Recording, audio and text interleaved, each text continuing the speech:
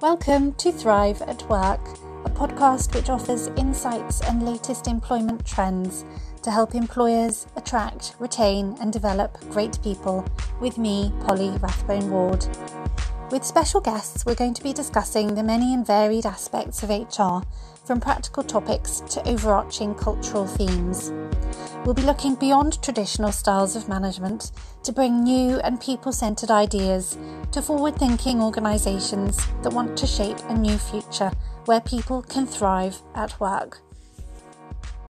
Hello and welcome to Thrive at Work. Today's discussion focuses on how employers can attract and retain talent in the workforce of the future. There has been so much change to the workplace over the last few years, and in addition, we're coming into summer and many young people will be leaving college, school and university and entering the workplace. How can employers create a culture and workplace that will prepare and support the next generation? I'm really pleased today to be joined by Debbie Greenwood, founder of Liaise Limited, a business which helps organisations engage and improve the performance of their people and create happier teams. So welcome, Debbie. Thank you for joining me. Thank you for having me, Polly. Debbie, if you don't mind, if we could start maybe by telling us a bit about your background and how you've come to doing what you do today. My background is quite checkered, it has to be said, but in a nutshell, I fell into learning and development essentially by going to work for a company here in Bournemouth, a construction company, and they wanted IT trainers. Well, at the time, IT was quite new. I'd never ever been a trainer before, and I just thought, okay, yeah, no, I'll do it. And I didn't realise at that time, because I was just looking for a job, really. Didn't realise at that time that I would have fallen into something that I absolutely loved doing. So over the years, I progressed through the levels there, and then I went into HR, because in 2008, 2009, when we had the big market crash, construction was, well, go straight down the drain, really. And I ended up going into HR. My whole team was made redundant. I was the only one that was left. And I ended up working in HR in the new learning and development team that had been created. And it was at that point then that I really, really knew I'd found my place. From there, I went to work at the RNLI, which was an amazing organisation to work for. Loved that. And then after that, I worked for another construction company that went out of business, which no doubt we'll probably touch on a little bit later. And then after that, I decided to work for myself and go and help other businesses to improve their people performance, their culture, their teamwork, etc. So yeah, that's what I do. Love it. Brilliant, thank you. And so what actual services do you provide to clients? I provide consultancy, so I can go into organisations and have a look at what they're doing, how they're doing it. I can work with teams individually, and then I can provide a performance plan, review, training, coaching, mentoring. So anything really that is going to impact the culture within the organisation, the team culture, and individuals' performance and attitudes and behaviours. So yeah, I work across the business with the whole business to help them just thrive, because that's what we want at the end of the day, is for everybody to thrive. Brilliant, thank you. Absolutely, I agree. Why do you think this is an important topic? I think that people development is highly underrated in many, many businesses, certainly in my experience, and I'm sure yours is the same. There's an awful lot of businesses that it wouldn't even cross their mind that they need to support their people and help them to develop and improve and grow. And actually with people as well, when they're in businesses, often they'll go to work and that's what they're expecting to do. And I put myself in that category to start with. I didn't even think about kind of developing my skills, improving myself. So it depends entirely on what they're doing at the time. And sometimes you just catch them at a point where they get that aha moment. And that's what I love as well, is when people get that aha moment and sort of think, oh, okay, so yeah, I see now why I need training, coaching, mentoring, whatever it is, or businesses need some help to sort of support their people. So it's, to you and I, it's a natural thing. To other people, it isn't necessarily. So for me, that's why I love doing what I do, and why it is important is to start to get people to start thinking about how they're going to move forward and improve and grow their businesses and grow their people as well, because the two go very much hand in hand. Yeah, absolutely. Thank you. What difference do you think the pandemic has made to this sort of area? Oh my God, how long have you got? I mean, without a shadow of a doubt, I mean, things change really, really fast these days anyway, don't they? But I don't think anything has changed faster than it did pretty much overnight. I mean, the rush to get everybody working at home, so, you know, wherever possible, it was incredible. I mean, it was just something to behold to see that happening and hear about it happening. So anything is possible. And yeah, it probably wasn't ideal, but I think what it has shown many, many businesses and people, and I would like to think should have shown most businesses, is that absolutely anything is possible, that you can have hybrid working, you can have people working at home effectively and efficiently. Not everybody can do it. Obviously, thank God for the key workers. I mean, because every country in this world would have gone down the pan had it not been for those amazing people that kept the country going. And ironically, it's those people that are often so overlooked, that were the ones that were doing it. So has the pandemic changed everything? Oh, without a shadow of a doubt. What I would like to think is that those changes are starting to stick, and that people's attitudes have stuck, because it's not only the businesses and the individuals that have improved, it's the whole environment and the whole environmental issues as well that have come of, you know, sort of kind of raised their heads as well. So I think there's so much good that's come out of the pandemic, tough as it was. I mean, it was really, really tough for many people. But yeah, without a shadow of a doubt, it's massively changed. Well, I think it has anyway. I think it's massively changed people's attitudes. Thank you. Yeah, I agree. And I think it's keeping hold of some of those positives and making sure that we don't lose the opportunity really to move forward, keep some of those positives and move forward into the future. Because I think as well that, you know, people's expectations may have changed as well. We had lockdowns, we had, you know, our lives were turned upside down to a certain extent. There was a huge amount of uncertainty. And I think people have, you know, people working from home.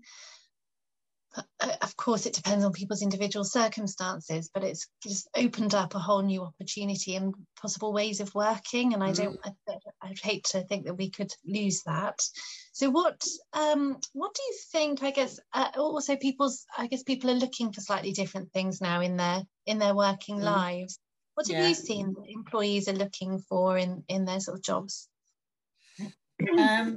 Well, most certainly, I don't think there's one person that I've spoken to in the last 6 or 8 months since we've started to kind of move back to some kind of normality. I don't think there's one of them that were in the position that they were able to that haven't said, I want a hybrid working. I want to be able to work in the office sometimes because I love being with people and I love the collaboration and the team camaraderie and just the whole buzz of the office. But equally, that can be very distracting. So working at home, that enables me to work well. But equally, it's the whole not having to commute, being a little bit more flexible, the beauty that you can go and pick your kids up from school or take them to dancing and come home. I mean, it depends on the employer. There are employers that still expect you to be logged on at 9 o'clock and that you can log off at 5 or 5:30 and you take your hour for lunch. But certainly a lot of people that or employers that I've come across are accepting that actually, do you know what? As long as you perform and what you deliver is to the standard and when we need it, that's all I'm worried about. If you're working at midnight, that's your choice. If you're working at 6 o'clock in the morning, again, it's your choice. And I think one of the things that quite a few people have said to me is the beauty of being able to work at home is, and choose when I'm working, is I can work when I'm feeling most productive. Whereas if you're sat at a desk between 9 to 5, you are supposed to be productive for 9 hours a day, whatever it is. Whereas actually you can be way more productive for 2 or 3 hours and get more out in that time than you can ever get out in the 9 hours you are in the office. So I think it's about a mind shift, but one of the things which is absolutely critical and crucial to any relationship, but particularly in this environment, is trust. And trust is just the foundation of everything. And without it, you're lost, to be honest.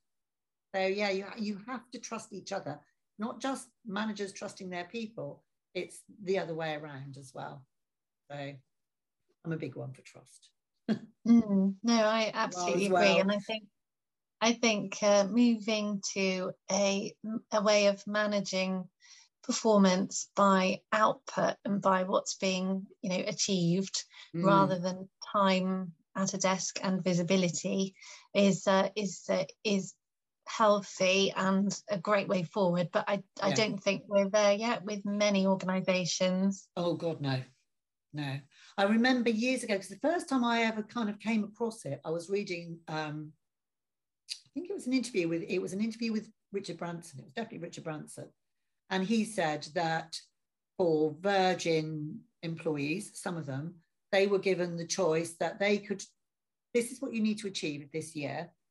And you can either work how you want. So if you want to work 3 months non-stop and then have 9 months off, that's fine. As long as you've delivered what it is you need to deliver, and as long as you are available when you need to be available. And I thought, blimey, that's a bit radical. This is going back years. But now I sort of think, that's a dream, isn't it? And there's not many businesses I thought that would be able to operate in that way. But essentially, you can do that, can't you? Maybe not let people have 9 months of the year off, but absolutely, I would have thought quite a lot of businesses would be able to be flexible in their approach on how their people work, and that let them work when they work better and when it suits them better. Yeah, I think that's an ideal way forward. I think, well, I don't know. I do think it comes down to individual preferences as well. Some people need some structure, don't they? And it's helpful to have a time where you sort of, you need to get up and get ready for a certain time for some reason.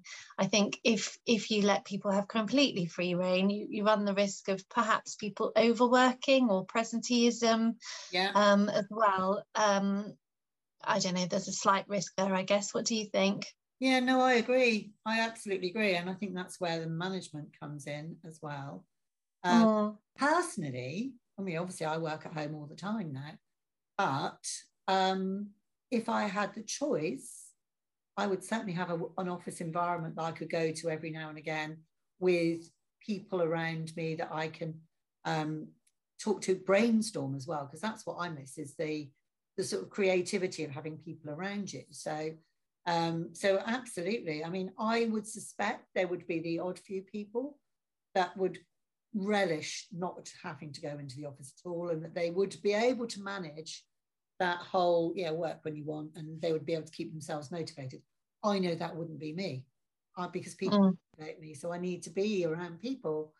But I think that's the beauty of flexibility and hybrid, etc., is that actually, if people are allowed to be adult, and again, it also goes down to trust, there are opportunities there, but it's absolutely depends on the individual, depends on the business. But I think, we need to be open to all sorts of ideas, really. So definitely, it does depend on personalities, though. Yes, thank you. I think as well for younger people, it must be a very difficult and strange time, coming into the workplace, perhaps it's someone's first job, and if it's a completely remote job or hybrid, I hope organisations are putting more thought into their induction on onboarding processes to make sure people are properly welcomed and introduced to the culture and the company. And it must be a very different experience having that experience remotely. Yeah, without a shadow of a doubt. And actually, a couple of the teams that I've worked with recently, they had quite a few people start during COVID. One team, I would say, wasn't such a good experience, but the environment itself wasn't conducive to that anyway. So trust was definitely an issue, or lack of. However, the other team that I was working with very recently actually, it worked quite well. They were on Teams and what have you regularly, but as soon as they were able to get back into the office, that's when they brought me in, and I did a session with them, sort of bring them together and start to understand each other, really kind of help them bond.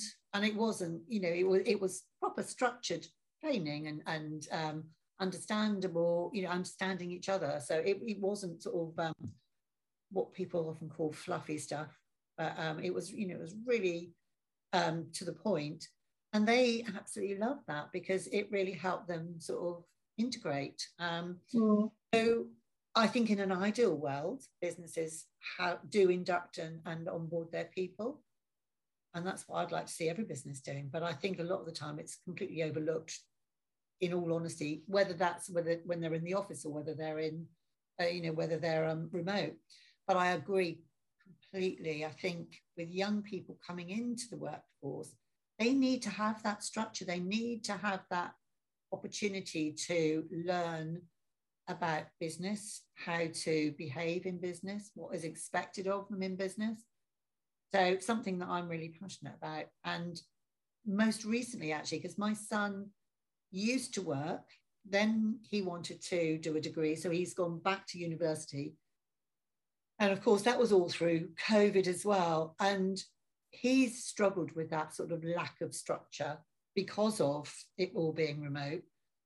So that's not going to be any different if it's in a working environment either. So I do feel really sorry for youngsters. And in another organisation, I know they struggled really, really hard with that, and they just felt so isolated. The young ones, particularly the ones that had come on board during COVID, they really did feel isolated, and they've struggled now going back into the office because there's not those relationships that have been built to sort of support them and help them. And they really are struggling quite hard. They're trying to integrate, they're trying to be productive, but then they're just not given the support a lot of the time to be able to do it effectively and to actually hit the ground running, or even hit the ground and then start trotting and gradually get, build up pace. So yeah, I think a lot of the time they're overlooked and too much is expected of them too soon. Oh, that's interesting. Yes, I guess it is very tricky, but I guess things like creating those sort of interactions that you would get in an office, but trying to recreate them virtually. So having instant messaging, I think, is quite helpful. Perhaps assigning someone a buddy to sort of help them in their first few weeks or months, and making sure that they've got loads of stuff to look at and read, and just stuff about the company and materials like that, because I think there's a danger for people to be on a lot of Zoom calls, which is great to meet people and get going and get integrated, but actually, you can get Zoom fatigue, can't you? Get quite tired staring at a screen the whole time. So to fill those moments in with other sorts of activities as well. It's hard though. I mean, Zoom fatigue was a real thing, wasn't it? And because you're having to work even harder on Zoom than you are face to face, because there's just not a lot that you can see, is there? And I know that I've been to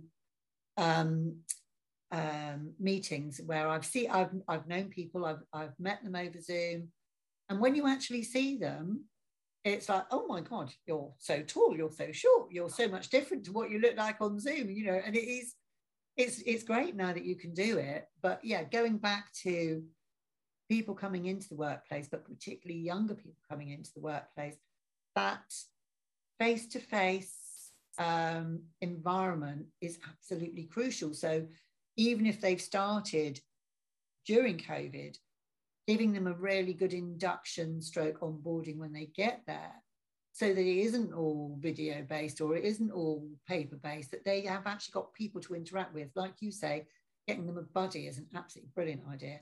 And what I really love the idea of is as well that you've got longer serving people, potentially older people as well, actually, that can mentor them as well. And that's great for the older person, because one of the other things you can do is you can cross mentor, so that the older person is mentoring the younger person to be more effective in the workplace, but the younger person could be mentoring that older person on the technology or the stuff that comes easy for the kids, and vice versa, that stuff that comes easy for the person that's been there a while, that's more senior, more senior in various ways. Could be the length of service or it could be their age. Either way, there is such a great opportunity there to make the most of both of those people's strengths. Yeah, that's such an interesting point, because we do have people working older and longer now as well. Yeah. So we do have multi-generations in the workforce. So I think that's a really great idea, that cross-mentoring, to get people together, interacting and learning from each other, really, because we all have different skills and strengths, and have come from different sorts of experiences and backgrounds and opportunities. So I think that's a fab idea. Excellent. What else do you think about multi-generations and getting them to sort of work effectively together?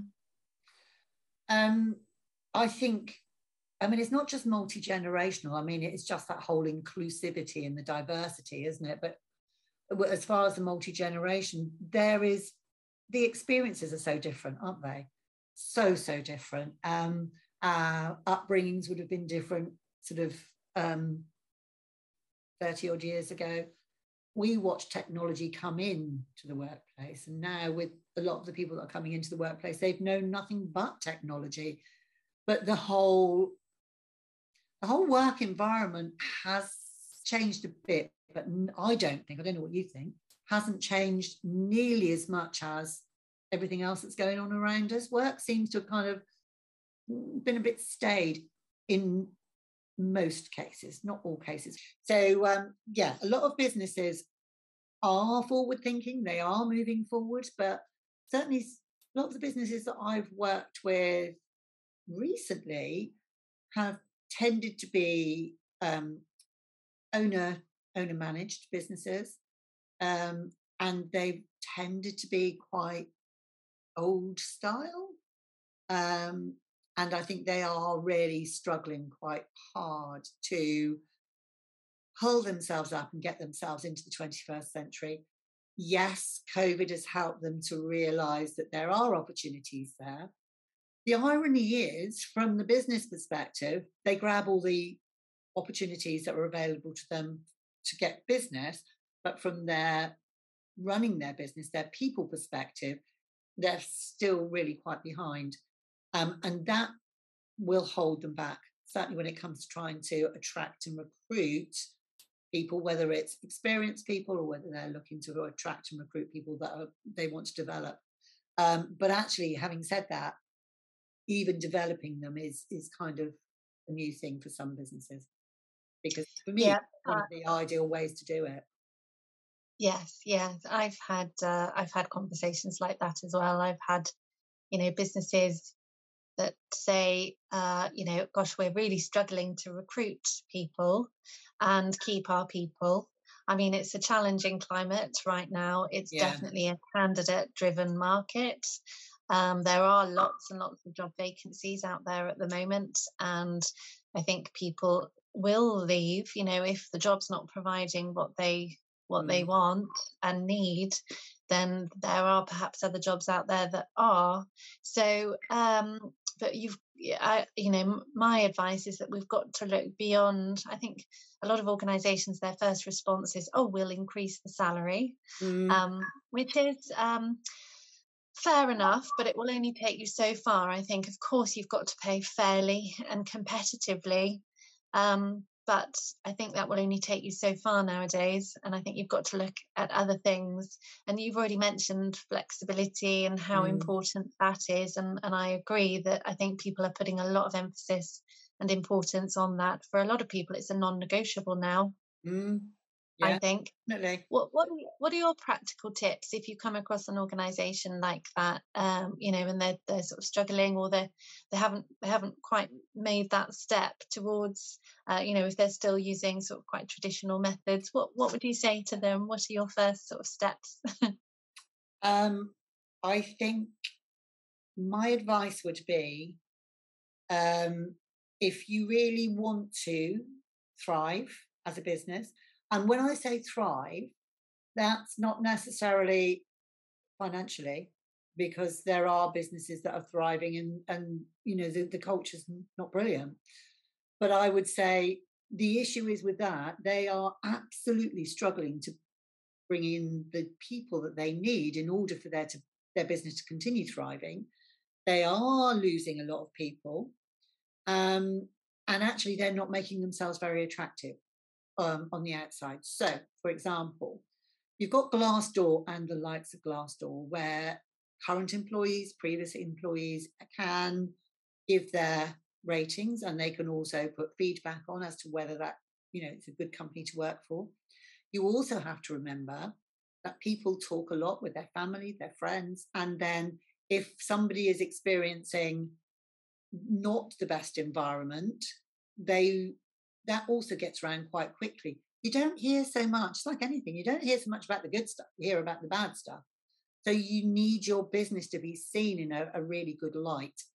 So your brand awareness isn't just about what it is that you're providing, that service, or what it is you're selling. It is also about your culture, your people culture. Do you look after your people? Are your people happy? Because actually, if they're talking to clients and you've got unhappy people, your clients can hear it. If they're not engaged, if the environment's not good, that does come through. Employees do a lot of research now, without a shadow of doubt. They're a lot more savvy than when I certainly started working. I mean, when I started working, if you had a good salary, that was brilliant. If you had anything extra than that, that was absolutely fantastic. That's not the case anymore. So like you said, salaries are one thing, and yes, they need to be realistic and they need to be fair. What people, particularly the younger generations, are looking for is organisations that have got great cultures, that they recognise and they value their people for what they bring, they support them, they develop them, that they've got a great leadership and management team, that the managers are able to support their team as well. It isn't just, go out, get a job now. It is, as far as a business is concerned, you've got to shine out there. I was listening to a recruiter the other day, actually, and what I heard from her was quite shocking. She was saying it is not unusual now for people who are really happy in their jobs, and there's a lot of people that are happy in their roles. They're paid quite well. Their benefits are not bad. And she said, because recruiters are struggling to recruit, they are just approaching people cold and saying, would you be, considering moving? And they'll start off with like, no. Well, what about if we can offer you this, this, and this? And she said the amount of people that will come back the next day and say, actually, do you know what? I wasn't thinking of leaving, but if it's the right package, if it's the right environment, and it's the environment that's a big one as well, I'll consider it. And she said there are so many people walking that probably a year ago wouldn't even have considered it, but because businesses are making it very attractive to come and work for them, and they are aware and savvy of what it is that people are looking for, some of your best people are walking, even if you are a really good employer. So it is a very difficult market for the employers, but you have to make yourselves look like a business that people want to work with. You need to be an employer of choice. And that's not always easy to do if you don't know what it is you're looking to do, if that makes sense. Yeah, absolutely. It makes sense. I think there are so many opportunities there for employers to do something a bit different. They need to differentiate themselves, don't they, from the rest of the market, because it is such a busy market right now. So, and I think people are quite keen to, work for an organisation with a strong sense of purpose, where there's a strong sense of sort of community, a strong sense of, doing something perhaps for the greater good. And that is, you may all be doing that already, but is it being communicated? Is it coming through in your job adverts and your, your interviewing processes? I think as well, diversity and inclusion has risen up the agenda, and I think people are wanting to work for a diverse workplace, and perhaps an organisation as well that's demonstrating really responsible business practices as well in terms of sustainability and environmental impact. So I think there's all of that as well. So that there's huge opportunity, but I think it's doing something that is different, or differentiating yourself from the competition, really. Yeah, absolutely. And I think that's the thing, isn't it? And it is about finding out now, what is it that people want? And you're right. Some of that is, a lot of it is about purpose, having a purpose, whether that is the organisation itself is a purpose. So charities, for example, that's a prime example. But then you can get, I heard of a business the other day, actually I'll tell a lie, I didn't hear about it. Tropic. So Tropic Skincare, for example, brilliant business to work for anyway, but the ethics and the ethos around it is just phenomenal.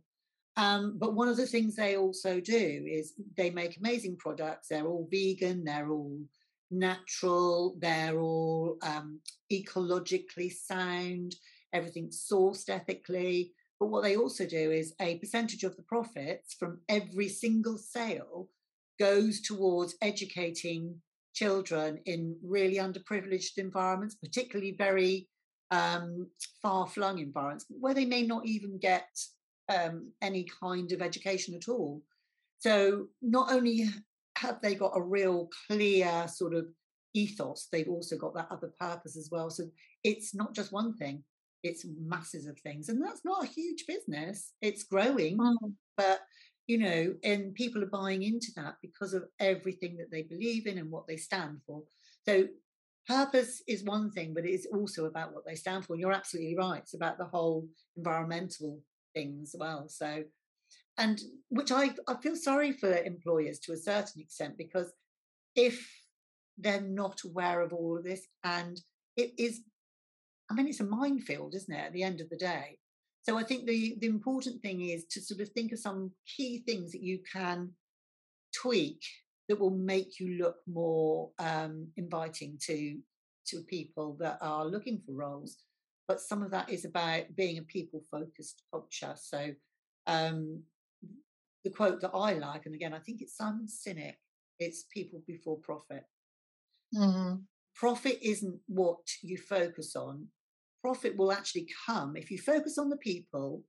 Your profit margins will be there, they will increase, but you do need to be making sure that you are looking after your people, and that kind of pays dividends and plays out time and time again. You look at lots of businesses that are known for having people-centric cultures, and it's not just about the people that work for you, it's about people it's about your clients as well. So we know that happy employees, engaged employees, that is actually going to generate better business for you, because your clients will be happy. But it's also about the processes and procedures you've got in place as well to make it a great employee experience. It's one thing if they're paid well and they've got nice offices, but if it's an absolute pain in the rear end because the processes there are no processes, or they're old and antiquated, then that's going to make life stressful. They need good systems in place, whether that's manual or ideally, technology. So it's embracing everything that's on offer, really, to your level of, I was going to say expertise, but actually it's your financial ability. But you can always kind of be quite creative. But ultimately, it's down to your people. If you've got great people, you've got a great environment where you've got decent processes and people love working, everything else will follow. And it is about recognizing and valuing those people, recognizing them for their strengths, building teams around strengths as well. Not just, that's another thing that happens is we tend to recruit in our own image as well. And that's not always a good thing. I mean, yes, it's great. You sort of see people you get on with, but sometimes you need people that are quite different from you because they'll shake it up. You're going to get more innovation, the same as if you've got different generations, if you've got people from different backgrounds, different cultures, different religions, races, sexual orientation. Everybody's got a different perspective. And those perspectives, when you mix them all up, you're going to get all sorts of wonderful things come out of that. But you've got to value that. It's no good sort of trying to quash it, because then you're not going to get the benefits that come with it. And it's not just exercise or the inclusion, diversity stuff. You've got to make sure that people feel belonging as well with an organisation. Yes, absolutely. Gosh, you've just said loads of great stuff there.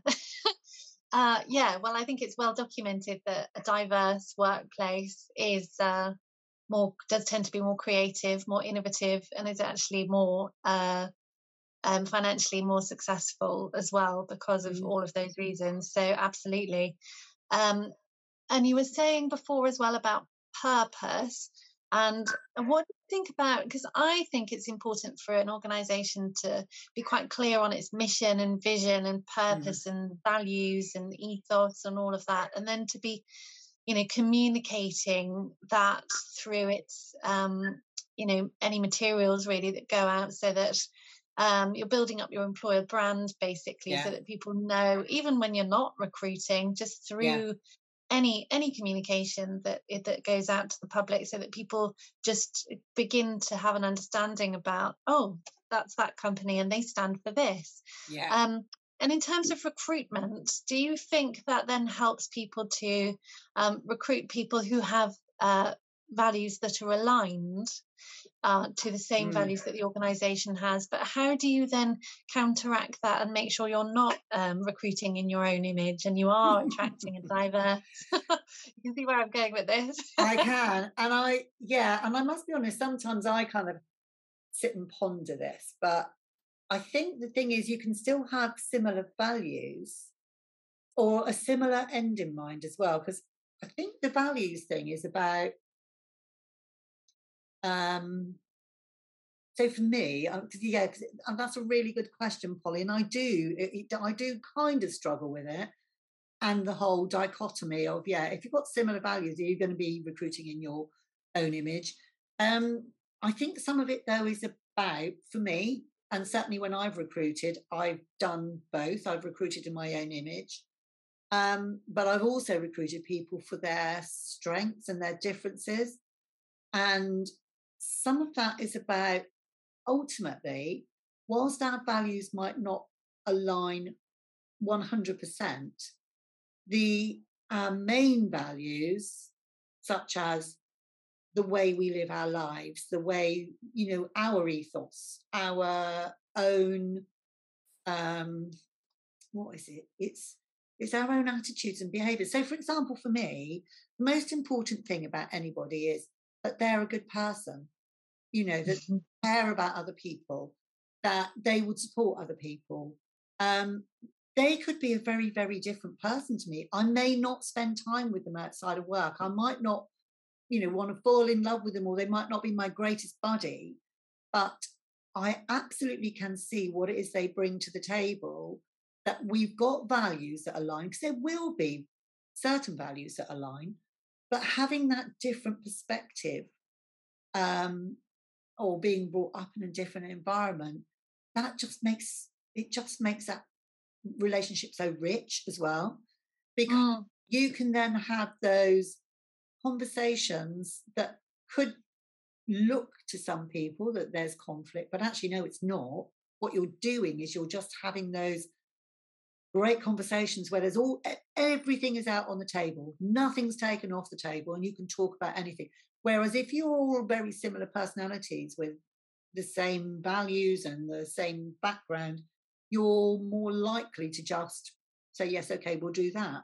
Whereas when you've got people with different beliefs, different ideas, different values, that will bring that innovation that we were talking about.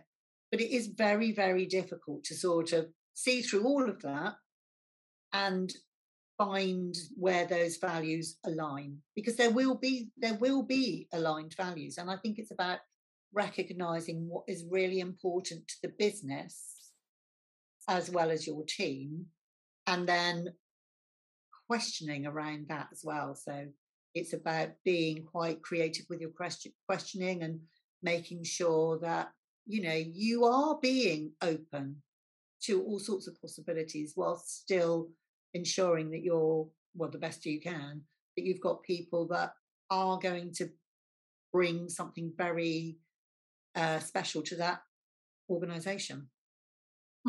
Yeah, absolutely. And I think, you know, having a structured recruitment process helps to stay objective, doesn't it, as well? It because does. Yeah. you know, otherwise you're verging on you're potentially going to be verging on sort of unconscious bias and all sorts of other biases, which is obviously not something that you want in your recruitment process. Because really, I always think the recruitment process is really the idea is that you get the most suitable person for the job. Ultimately. End of, really. That's that. Regardless ultimately, of yeah. And I think it is difficult. And I was training a group of up and coming managers this week, and they want some help with recruitment because they're going to be recruiting for their teams. And you know, they were sort of saying, well, how do we do it right? And I think the answer to that is yes, you've got to have a structure to make sure that you are you're following the rules of the work, the rules of the laws of the land, is what I'm trying to say, and to get the business into any strife because you've not followed that.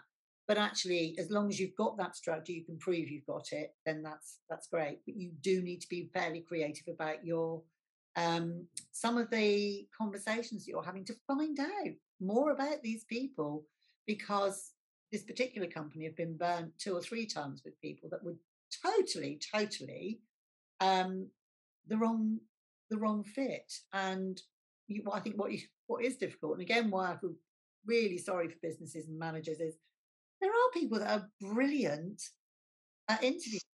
They know how to get through an interview, but actually when you get to the nitty-gritties of every day, so it's a really difficult situation. And I sure as hell haven't got all the answers. I've got some ideas, but every business is different, every person's different. And it is just about putting some thought into, like you say, what is it that the business needs? What is it the team needs? And how can we get the best person to fit that? And that will be different for every role, every business, every team. Absolutely. Thank you. Gosh, I wondered where this conversation would go. You just never know, do you? Do you have any final thoughts? We're coming to the end of our time, so I just wondered if you had any final points you might want to raise that we hadn't already covered.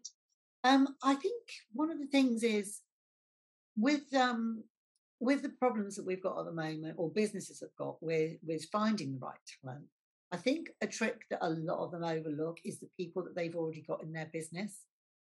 So how many businesses actually know what talent they've got hidden in those people that are working there already? And even if it's not a full talent, if it's an ambition, if it's just that they aspire to do something.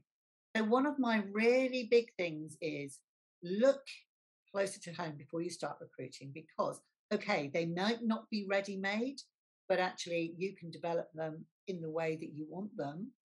You can give them opportunities. So going back to what we were saying about people wanting opportunities, that they want to be able to work their way up, you've probably got people in your workforce that would absolutely relish the opportunity to do a different job. They might not like what they're doing now, and it might be that there's something that they want to do or that they've got experience from before.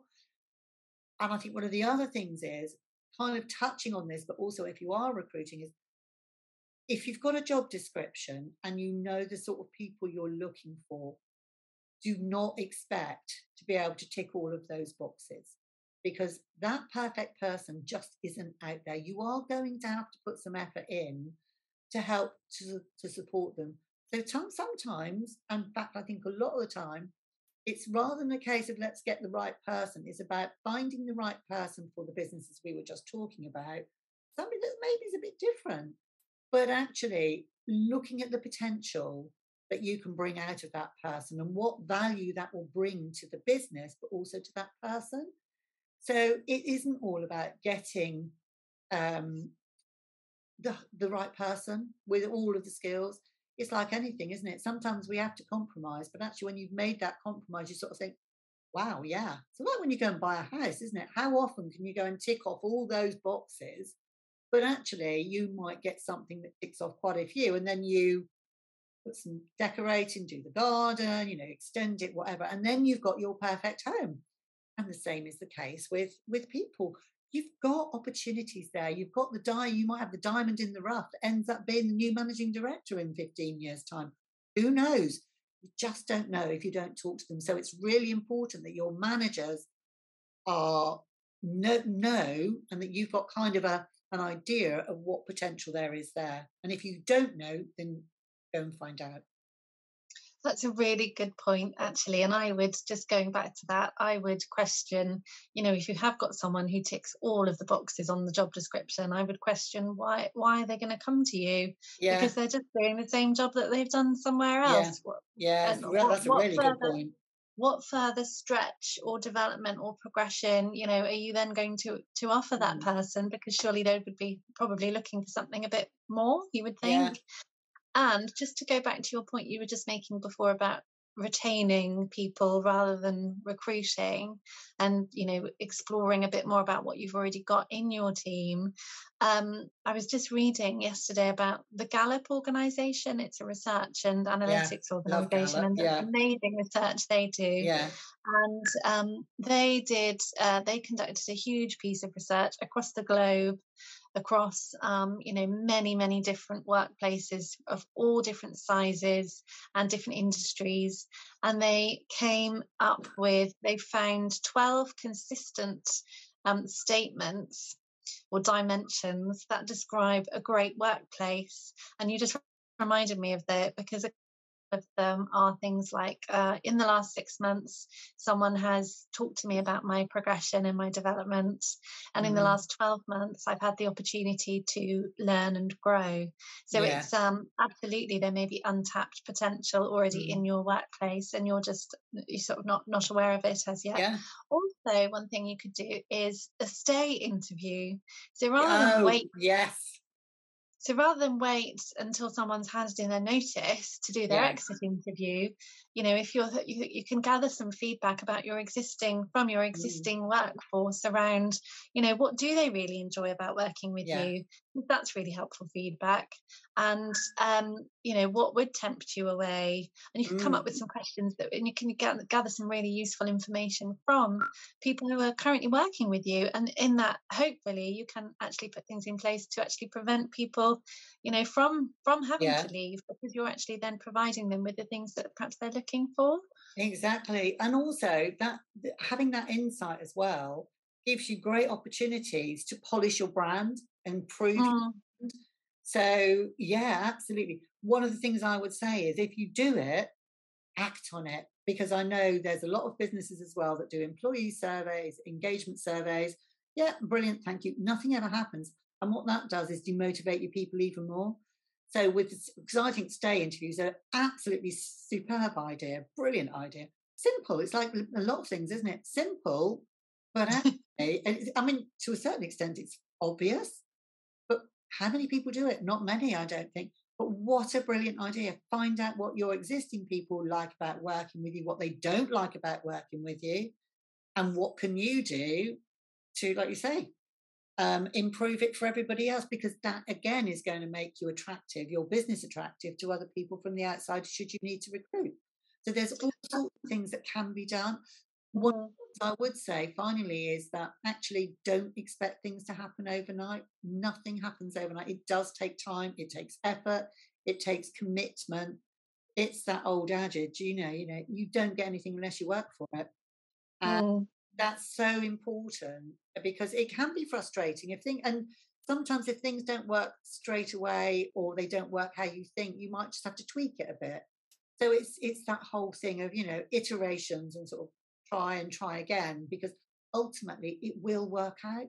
But it is about also being open to criticism, albeit constructive criticism, because for me that's where I've grown the most, is with constructive feedback, constructive criticism, whatever you want to call it, because actually there's those areas that you're totally oblivious to. And one of the other things I would say, absolutely lastly, is that often leaders have got a very different perspective to their employees, a totally different. I mean, they are like poles apart. The leaders will think one thing, the employees will think another. So that stay interview is a really good way of kind of trying to close that gap. Feedback's really important. I was just talking to someone yesterday actually about an organisation, and they provided a benefit, but none of the staff were using it or saw it as valuable or even wanted it. So it's super important to have feedback so that you know that you're actually providing, what people actually want and need. Great, exactly. Thank you, Debbie. It's been brilliant talking, Polly, and I know we could have gone on forever and ever and ever. We normally do. We usually do. Yeah. Wonderful. If anyone would like to get in touch with you, Debbie, what's the best way for them to get in touch with you? Then the best way to get in touch with me is probably via email, which is debbie@liaiselimited.co.uk, or go onto the website and just look up www.liaiselimited.co.uk again.